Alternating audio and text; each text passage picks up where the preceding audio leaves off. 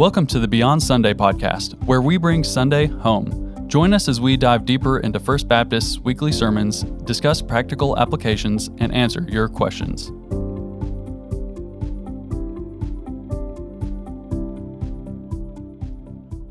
Hello and welcome to the Beyond Sunday podcast. I'm Jordan Upton, and with me as always is Pastor Jeff Reynolds. Jeff, how are you doing today?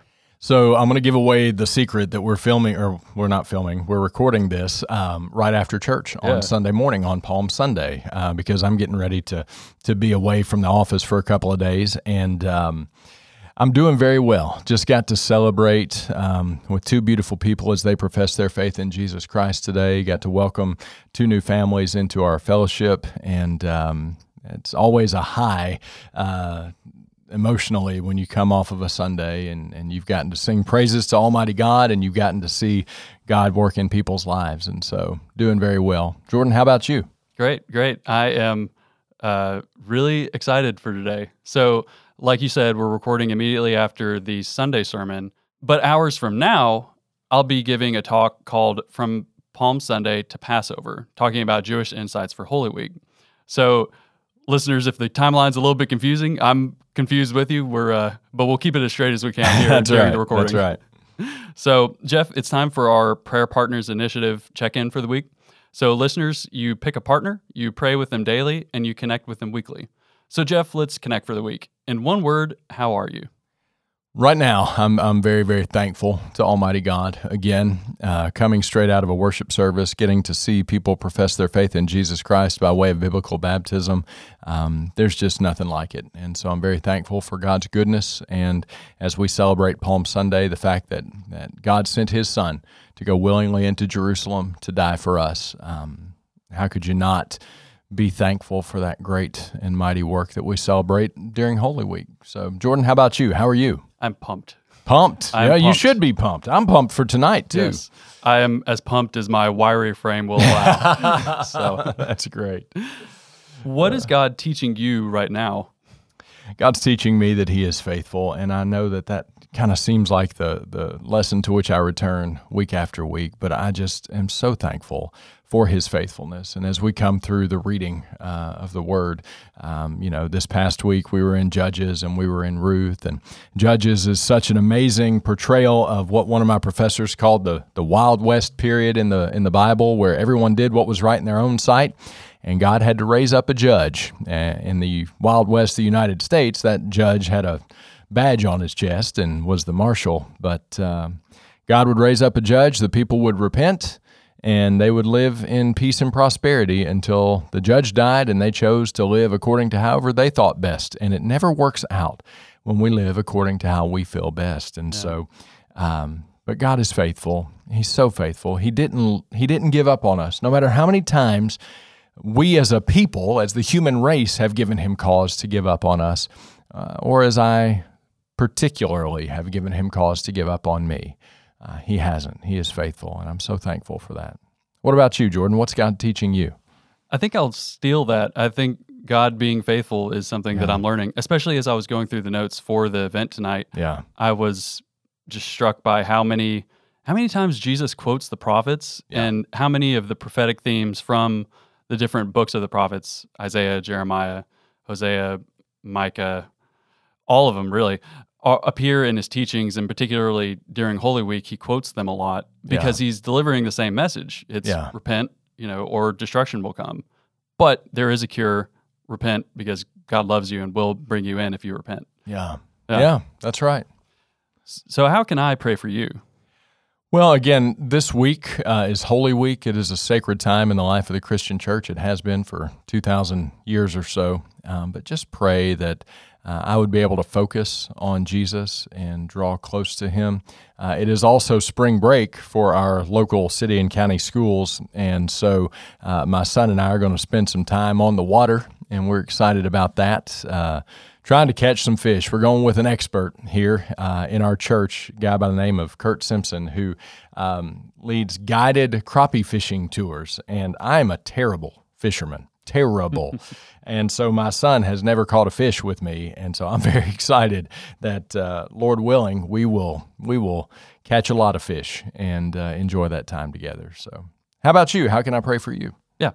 It's really praying that this event tonight will be beneficial to everyone involved. I don't know if you know this, listeners, but I'm a little bit, is brainy the right word? I get caught up in studies and I'm like, oh, this is incredible. This really, really small thing is crazy. But then I don't know how to express that so that it makes sense why I'm so excited about it.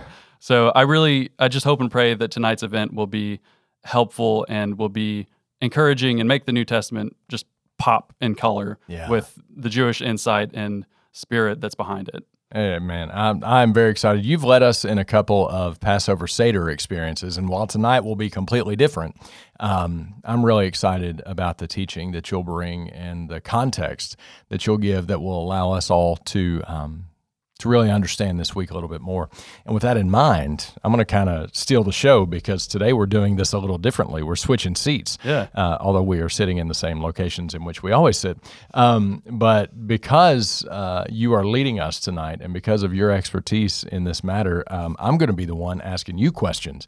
And so, Jordan, if you don't care, kind of lead us into the teaching of from Palm Sunday to Passover, helping us understand some of the Jewish context for what Jesus was doing that first Holy Week and how we can better understand his actions, beginning with Palm Sunday and all the way through the cross and resurrection.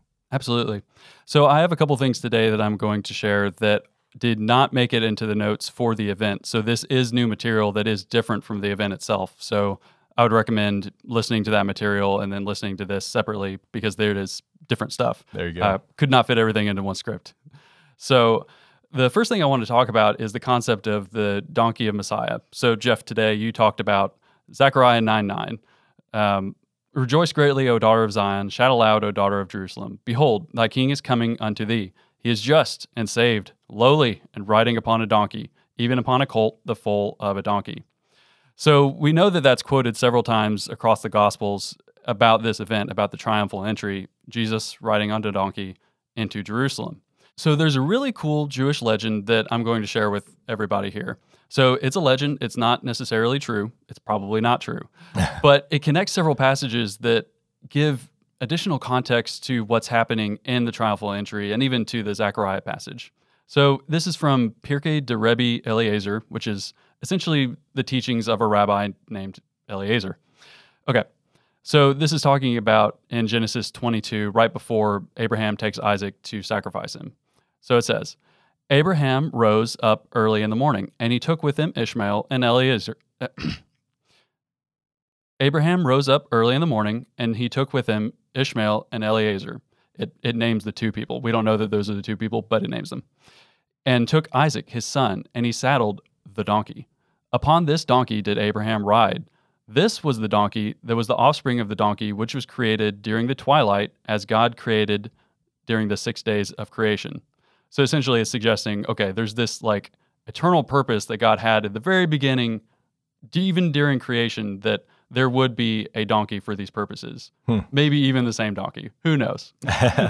You weren't there. I wasn't there. Be a heck of a donkey. That long. But. Yeah. So listeners, I'm not saying it's true. This was the donkey, the offspring of that donkey, which was created during the twilight as God finished the 6 days of creation. So it's just suggesting that maybe literally there was a donkey that's lasted for several thousand years that occurs in several stories, but most likely it's just that God purposed that a donkey would be used across these stories that follow. Okay. As it is said, and Abraham rose early in the morning and saddled his donkey, Genesis 22:8. The same donkey was also ridden upon by Moses when he came to Egypt, as it is said in Exodus 4:20. And Moses took his wife and his sons and set them upon the donkey. It doesn't say a donkey. He doesn't say his donkey. It says the donkey. Kind of curious. This same donkey will be ridden upon in the future by the son of David, as it is said, Rejoice greatly, O daughter of Zion. Shout, O daughter of Jerusalem. Behold, thy king is coming unto thee. He is just and saved, lowly and riding upon a donkey, even upon a colt, the foal of a donkey. So what excites me about it is that it is a legend, it's not true, but it's just suggesting that there's this connection, this thread, this intent of God across these messianic characters, Abraham, and really you should throw Isaac in there too, because Isaac was about to be, offered up by Abraham. Yeah. Moses, who's going in to execute God's will in the Exodus. And then it talks about the son of David, Jesus, who would come riding upon a donkey. So based upon just the Hebrew and the similarity of the language, the writer of Pirkei de Rebbe Eliezer sees a connection between these passages and suggests that God has meant for there to be a Messiah from the beginning. Yeah. These things were set in motion even within creation, thousands and thousands of years ago. So there's always a plan from the start. God is intentional in how he does everything. And this is just a cool legend that I think conveys that. Well, and it speaks such great truth, not that there was a donkey who lived all that time, but it speaks such great truth that this thread is through Scripture. From Abraham, I will bless you, God said to Abram, and you will be a blessing, and in you all the nations of the world would be blessed. Well, how does that even happen? It happens through Jesus, because now the way to God is made open to the Gentiles. Praise be to God. We're Amen. Gentiles in this room. And you still see this progression of God bringing forth his promise from Abraham, through Moses, through David, all the way to Jesus, and impacting us today. I think that's really beautiful. Thank you. So the second passage that I want to look at is from Josephus. So Josephus was a historian, a Jewish historian, right after the time of Jesus. So pulling back for a second, let's look at Holy Week. There was the triumphal entry, there's cleansing of the temple, and then there's the fig tree, the cursing of the fig tree.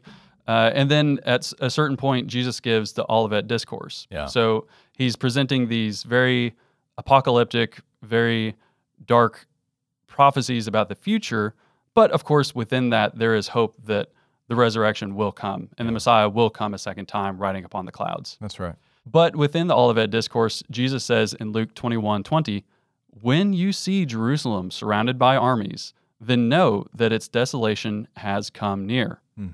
Okay, so that's kind of a curious thing to say, because if you see Jerusalem surrounded by armies, that is not the time to get out. Yeah. It's before that. Right. That's exactly right. Yeah. So historically, with when Jerusalem was surrounded by the Romans and then destroyed, people were not getting out at that time. Yeah. Right.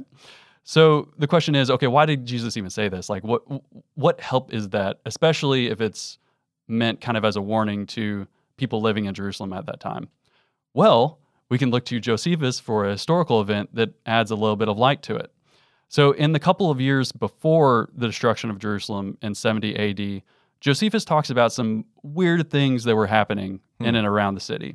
One of the things he specifically says is that before sunsetting, chariots and troops of soldiers in their armor were seen running around among the clouds and surrounding the cities. Kind of a weird thing to say, kind of a weird thing to write. Yeah. But we know that kind of a weird thing to say, kind of a weird thing to write, but that might be the historical event and just the oddity of the cloud situation going on that actually tipped off the believers in Jerusalem to get out several years before the destruction. So if we look at actually church sources from Eusebius and Irenaeus, the people of the church in Jerusalem had been commanded by a revelation, presumably what I just read from Luke, vouchsafed to approved men there before the war, to leave the city and to dwell in a certain town of Perea called Pella. And then another church father who was even earlier, who was like maybe born 50 years after the destruction, he was super early, Irenaeus, he writes, all of the disciples had settled in Pella after their removal from Jerusalem, Christ having told them to abandon Jerusalem and withdraw from it because of the siege it was about to undergo. And they settled in Perea for this reason. So I look at this story, I think it's fascinating that we know from history that the words of Jesus did literally save the Jewish believers in Jerusalem. This isn't, not only did he die and through his sacrifice do we find salvation for our souls, we can trust that there is actually like physical salvation that's coming too, and that did come for this instance with the Jewish believers in Jerusalem who did get out of Jerusalem because of the prophecies of Jesus during Holy Week. Yeah. It's just unbelievable. And so I'm getting ready for a trip to the Holy Land, and one of the sites that we will visit is the Western Wall, better known as the Wailing Wall, which is all that is left of the temple. And of course, the Temple Mount is still there. There's a mosque on top. But we will go to the Wailing Wall, where devout Jews pray daily for God to restore the temple. And it's just amazing when you consider what that second temple was like during the period, all that Herod had done to expand it, and any time that you went into Jerusalem, you would go up, and even Jesus' disciples were just overwhelmed by the beauty, the grandeur, the size of all of that. And Jesus said, not one stone will be left upon the other. And he was right. That happened in 70 AD. And so God's word through Jesus to his disciples that provided salvation for their souls also provided salvation for their lives. And there are a whole lot of places where God has met with his people and continues to meet with us today. Amen. Yeah, and that's something that I hope comes across during this talk tonight is that Jesus' words are validated by history. Oh, yeah. Yeah. It's not just that we believe that the gospel is true because we just believe the New Testament. It's that you actually can prove a lot of what happens in the New Testament from Josephus, from Jewish sources that we'll talk about tonight. These things are not just happening in a vacuum, or rather written in a vacuum. We can prove that much of it is true. Yeah. And it doesn't take that much faith to go beyond that and believe all that Jesus said, because he was right about everything that he talked about. That's exactly right. And so just as he has been true, so shall he be true. And all the things that he has given that are yet to come, we can trust that they will come to pass. And so we place our faith in him. Amen. Amen. So that'll take us into today's listener question. Listeners, if you have a question, just go to the link in the show notes or comment on the post below. Jeff, how should we respond to the school shooting in Nashville or to any such tragedy like it? Well, first, I think we have to pray. And I think anybody who's listening to this podcast joins us in being just absolutely heartbroken. The horror that unfolded there at the Covenant School and Covenant Presbyterian Church there in Nashville. I've never been to that church, but I've driven by it more times than I can recall, because so often we would come to the west end of Nashville, coming through from downtown, coming through Vanderbilt, and then coming over, and we would pass by, and it's just the most idyllic setting. We have to pray. I have a former student who was a student of mine 2 decades ago whose child is getting ready to start at that school, and in fact, as the shooting was happening, they had just received their welcome packet from the school. I mean, it's just, and so it's so close. But any event like this, we pray for those whose lives have been forever altered by the horror of the events that unfolded. I think that we also rightly convey to God that we don't understand. We don't understand.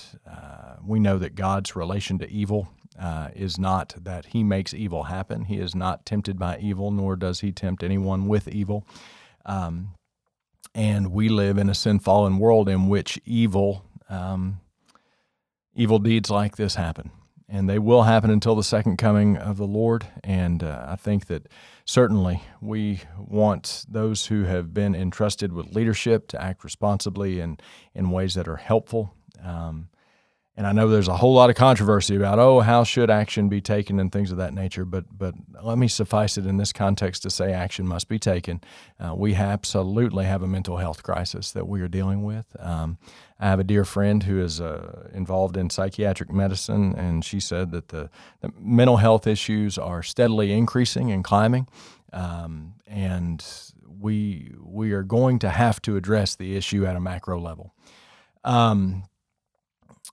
At a micro level, meaning me and you, I think that we are responsible for living out our faith in a way that, I'm going to tell you, the only thing that overcomes evil is Jesus. And so when events like this unfold, we have a responsibility to live the light of Christ in our world. We have a responsibility to love with the love of Christ in our world. We have a responsibility to seek to be the hands and feet of Jesus in whatever way we can. You know, one of the things that's so beautiful, our church prayer shawl ministry created miniature shawls that have been sent to every kid who was affected. Wow. at the Covenant School, and so that's done. That's just something that we can do. And I say we, I mean, I didn't do anything, but I support our church and those people who are able to make those things, and they asked for prayer for them as they worked tirelessly, just to try to do something to remind these folks tangibly, God still sees you, loves you, is with you, and there are a whole lot of brothers and sisters in Christ who are praying for you and who are seeking to intercede on your behalf. My heart, particularly, just because I am a pastor, my heart goes out to that pastor who is not only trying to lead his church, but trying to lead his family and trying to walk himself through the valley of the shadow of death. And I just cannot imagine what that family must be going through, what all those families must be going through. So I'll tell you honestly how I pray, thanking God that the Holy Spirit intercedes for us with groanings that are too deep for words, because any situation like this is too deep for words. And I think we have to be careful with the things that we say. We don't want to speak flippantly or carelessly, but I think we want to speak thoughtfully and prayerfully. And I'm so thankful that even as we pray to God, God's Spirit works and speaks on our behalf with groanings that are deeper than anything words can convey. And I think that's where we are. So again, God is faithful. God is involved. God is active. God is bringing healing and hope and help. I mentioned in the message this morning, Mr. Rogers said, in moments like this, look for the helpers. And I think that's part of the way that we see the light of Christ come in. Mm-hmm. The people who give themselves to put their lives on the line. And I'm here thinking about first responders. I'm thinking about teachers, administrators, thinking about even the staff at the nearby Woodmont Baptist Church that became the reunification site as they welcomed children and parents in. And the bus drivers who came and moved the kids. I mean, there's just so many helpers who, empowered by the Holy Spirit, were being the hands and feet of Jesus in that moment. And but yeah, that's about all we can say, is that Lord have mercy, Christ have mercy, and come quickly, Lord Jesus. But until Christ comes, I pray that we would be instrumental in helping men and women come to faith in Jesus Christ as Lord. For the only thing that can overcome evil is Jesus, our resurrected Savior. Amen. Jeff, can you pray for us today to take us out of the episode and to pray for the families as well? Yes, sir. Father, on this Palm Sunday and this Holy Week, as this episode airs on Wednesday, we look yet again to you. We seek your wisdom. We seek your guidance. We seek your intervention, and we rely upon the Holy Spirit who intervenes and intercedes with groanings too deep for words. We pray for those families who have forever been affected by evil just within the course of the last several days in this region. We pray for your protection. We pray for your intervention. We pray for healing and help. May you surround them with your people to be your hands and your feet, to show to them the love of Christ that exceeds even life and death. Lord, we're thankful for the everlasting life that is promised to all who trust and follow Jesus Christ. And so, Lord, we know that those children and those adults who, within the context of living out their faith, were in that space in that moment, we know that by your grace that they are with you, and we rejoice in that. But we rejoice with the ache of still living in a sin-fallen world. And Lord, we can't comprehend what those families are dealing with. But Lord, we pray that you would be present in palpable ways. And Lord, that you would help your body to be your body, to come alongside them, to minister to them, and to serve them in the name of Jesus, with the love of Jesus.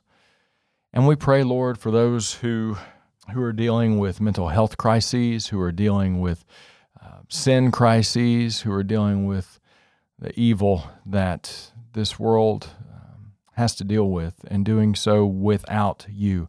We pray for their salvation. Lord, we believe the only thing that can overcome evil is Almighty God.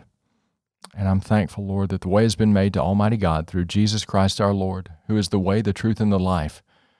And Lord, we pray that every person living on this planet would come to that eternal life and live in the light of Jesus. And so, Lord, we do. We love you. We trust you. We confess that we do not understand so much, and so much that happens in a sin-fallen world we hate, and our souls ache for that day when you come. And so we join with the 22nd chapter of Revelation. We join with the Apostle John, and we join with the saints in glory, saying, "Come, Lord Jesus." Until then, may we be faithful as you are faithful. In Jesus' name, amen. Amen. Thank you for joining us. If you enjoyed this episode, be sure to subscribe to our channel. To submit a question about Sunday's sermon, the Bible, or walking with Jesus, click the link in the episode description. Our hosts today are Pastor Jeff Reynolds and myself, Jordan Upton. Our engineer is Elliot Beckley, and our editor is Chad Walden.